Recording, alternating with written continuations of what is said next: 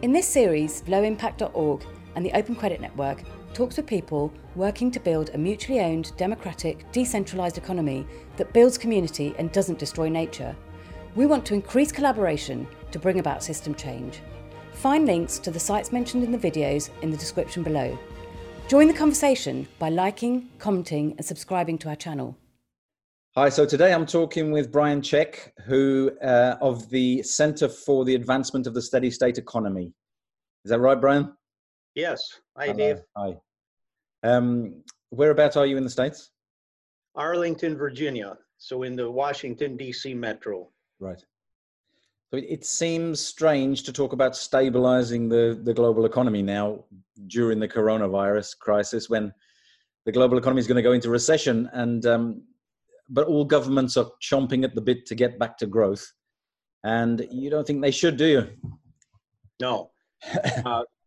And you know, the economy is in recession right now. It's been so for a while. And yeah, that is a really crucial question. So what do we do at the end, or at least after the worst of the pandemic is behind us? You know, what are the goals then for the economy? And you're right, a lot of governments and of course the private sector in general really wants to go back to the old everything for growth.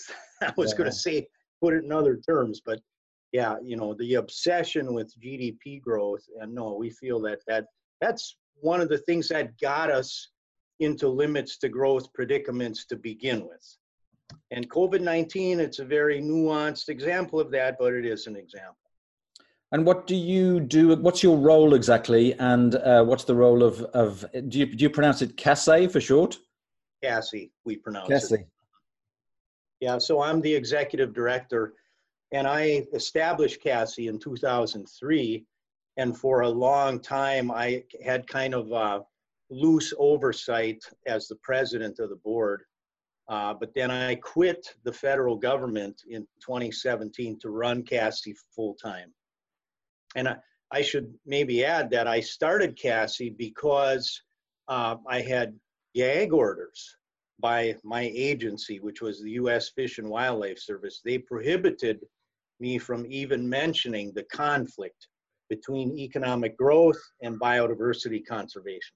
Right. So you decided to leave that job altogether and to sort of focus on the real source of the problem. Yes, exactly. And how did you get into it? How did you sort of come together with other people and set up CASE in the first place? Well, I got into it no later than my PhD research in the mid to late 1990s, because my research was a policy analysis of the Endangered Species Act. And as part of that, I was looking at the causes of species endangerment in the United States.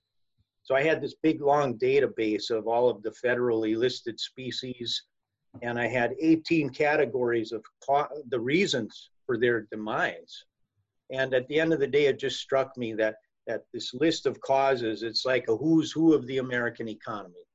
And at the same time, there was all this political rhetoric at the highest levels of politics, this rhetoric that there is no conflict between growing the economy and protecting the environment. It drove me nuts. So I really invested a lot in studying conventional economic growth theory, and then the nascent field of ecological economics, ecological macroeconomics in particular. And yeah, that's where it started.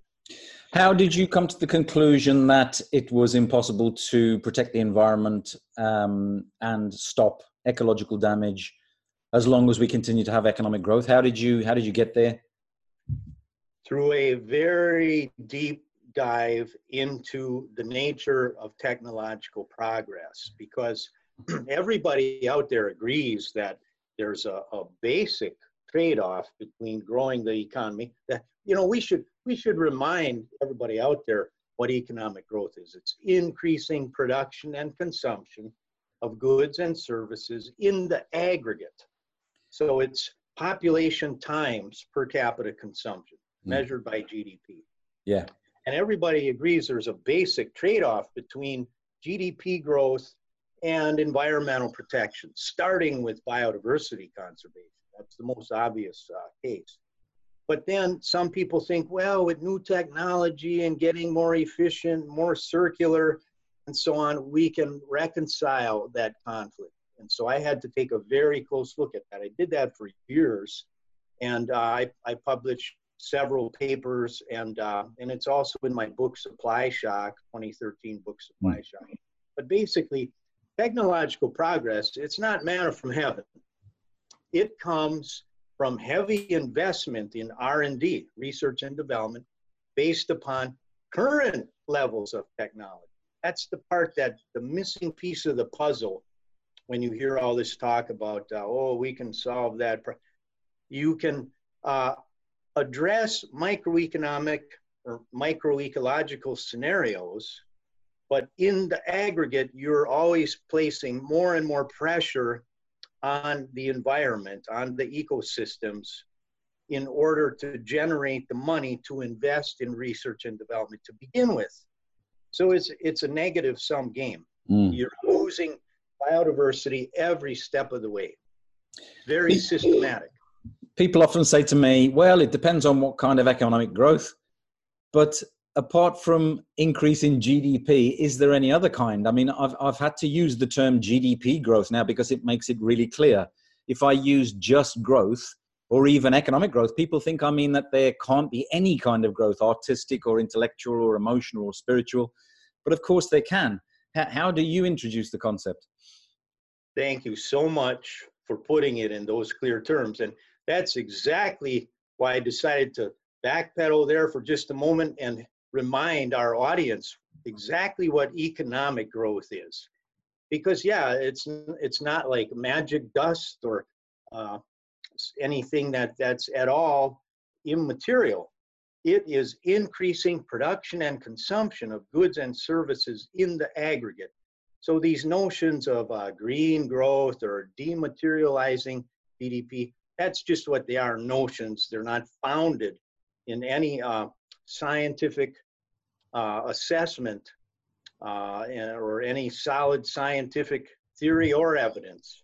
And in fact, they're very much opposed to basic laws of physics and all the empirical evidence.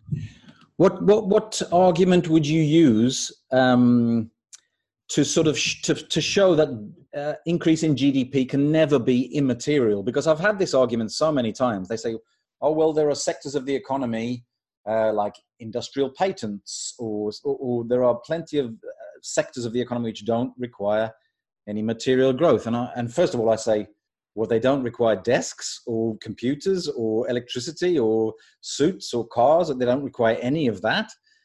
Which sector of the economy doesn't require any of that? And also, if the sector grows, then the salaries and the wages in that sector will grow. And then how do you stop those things being, how do you stop that increase in wages and salary being spent on material things? There's nothing. Exactly. There's nothing at all to stop them being spent on material things. So how do you persuade people that immaterial GDP growth is impossible? Well, we have to remind people once again what economic growth is. It's not a sector here or a sector there. It's not the patents. It's not the information. It's increasing production and consumption of goods and services in the aggregate.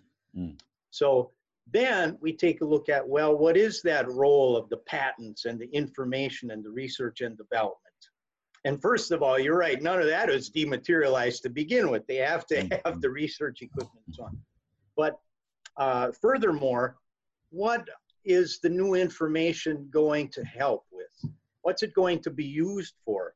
And if it is to contribute to GDP growth, well, what it's used for then is the service of all those other very material goods and service production sectors. Otherwise, it wouldn't be relevant to GDP growth. So that's the total refutation of this notion of materializing. I feel people just close down. They shut off because the concept of not having perpetual economic growth is so alien to them. They just can't. They put a barrier up and they can't hear it. And I find it very difficult to get through that barrier. Do you experience that? Absolutely. I think you just touched on maybe the biggest problem of all that we face. It's This is such a huge issue in terms of all of the policy buttons and levers that it affects, and in terms of the degree to which a paradigm must be shifted, in terms of the very material investments of the masses out there in the stock market, for example. And so, yeah, it's a really, really daunting task. But I know we're making progress. I mean, we have more signatories every day. We have more invitations for podcasts. You know, we have, and in Europe, you have a degrowth movement that's sort of in parallel with our steady state economics movement. We've been using the phrase lately, degrowth toward a steady state economy, because we all agree that this economy is too big. It's unsustainable. When I say we all, I mean steady staters and degrowthers. Clever people.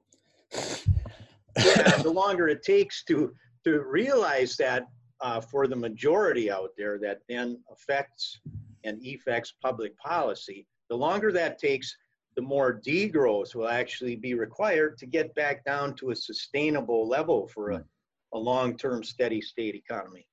And what successes have you had? How have you influenced policy at all? Or how would you measure any kind of successes that you've had?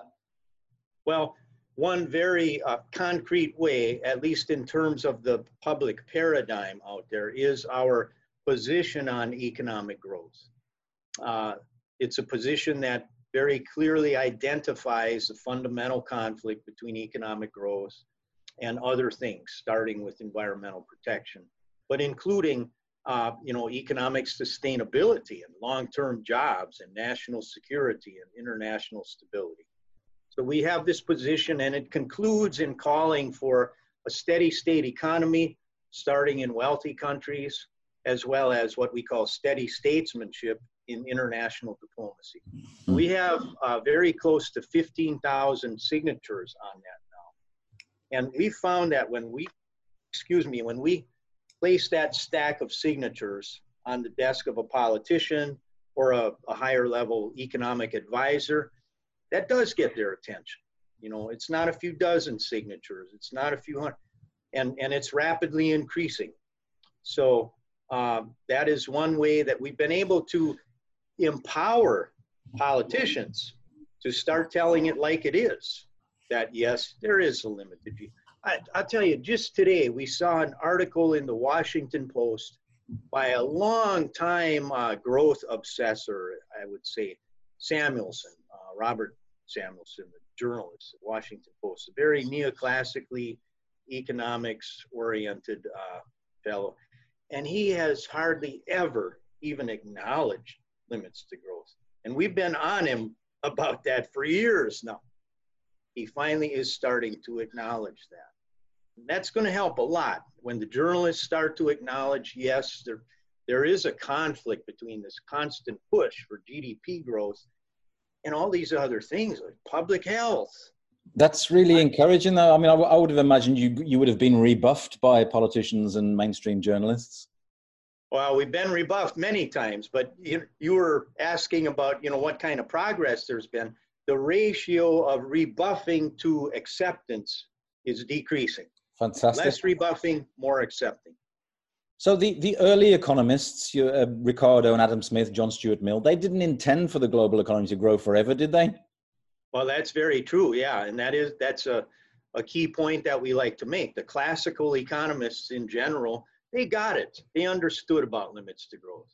They had bigger picture, longer term thinking than most of our Chicago school neoclassically trained, whether, pure neoclassical or Keynesian.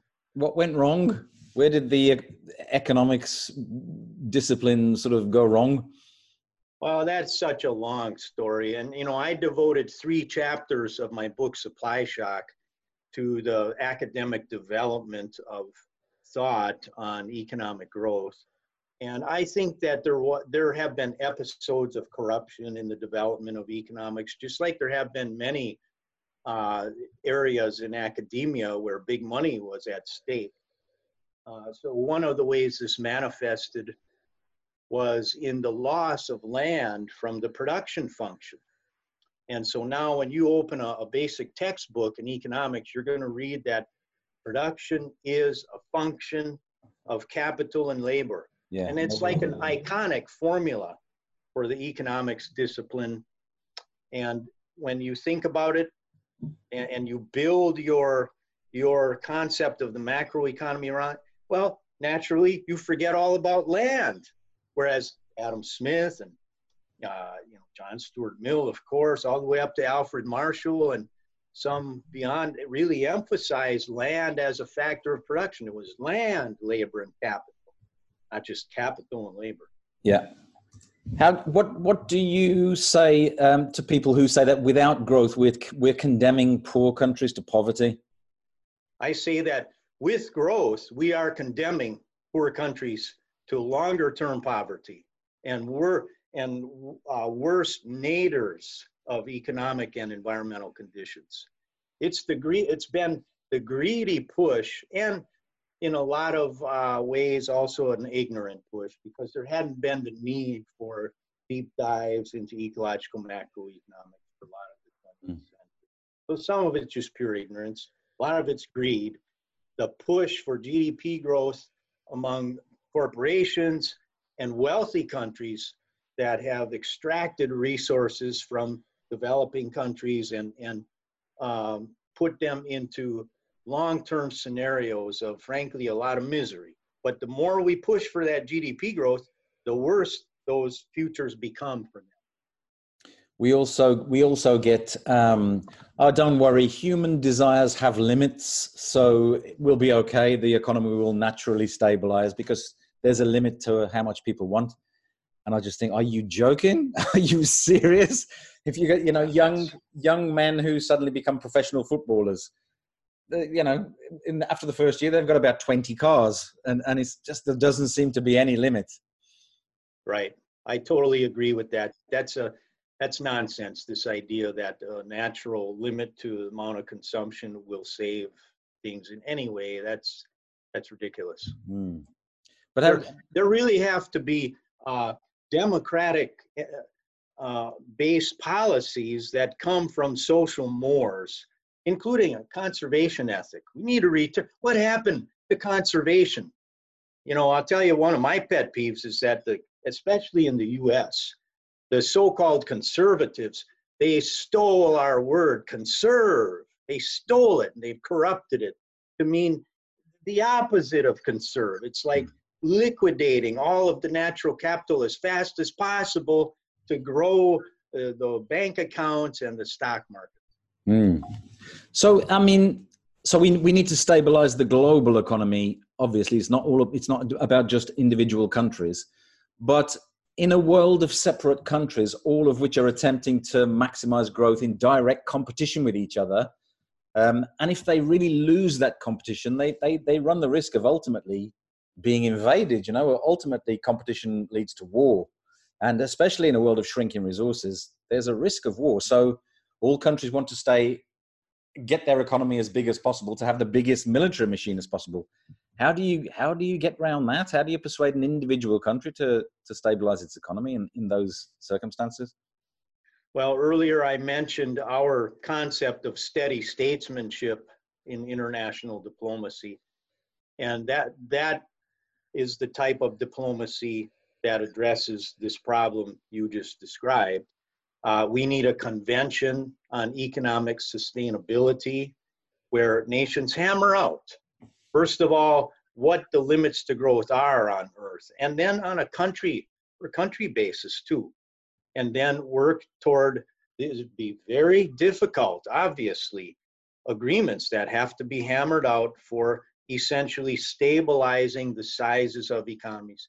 But clearly, it should be clear enough within the next, it's plenty clear now in ecological macroeconomics, but it should be clear to the world, to the populations and political leadership that this has to start in the wealthy countries that have the means, that have the conditions to say, hey, that's plenty of GDP per capita. Our population will stabilize now. It's relatively stable already. So let's settle now for a long-term goal of a steady state economy. And with any surplus, let's help other countries. Let's give them a boost. We're not so that they can invest more in their military, but so that they can get to a point where they're ready to establish a steady state economy. Yeah, I mean, it's got to happen in the rich countries first, and it's a waste of time talking to Tanzania or Malawi and telling them that they have to degrow and shrink their economy, or it has to happen in the rich countries first. Well, yes and no. I want to, I guess you could say, put in, not that you're, denigrating Tanzania or Malawi, but I think they have a really important role to play. The Prime Minister of Bhutan, now he's the president of Bhutan, I believe, because they transitioned to a democratic system. But now he's the Prime Minister. He was the King of Bhutan. Remember, they underwent that transition to striving for gross national happiness. That's right. They had a different index in there. The Prime Minister is a rock star in international diplomacy. He was a rock star for 5 solid years. And more recently, the Prime Minister of New Zealand has announced that they're abandoning this push for GDP growth and focused on well-being.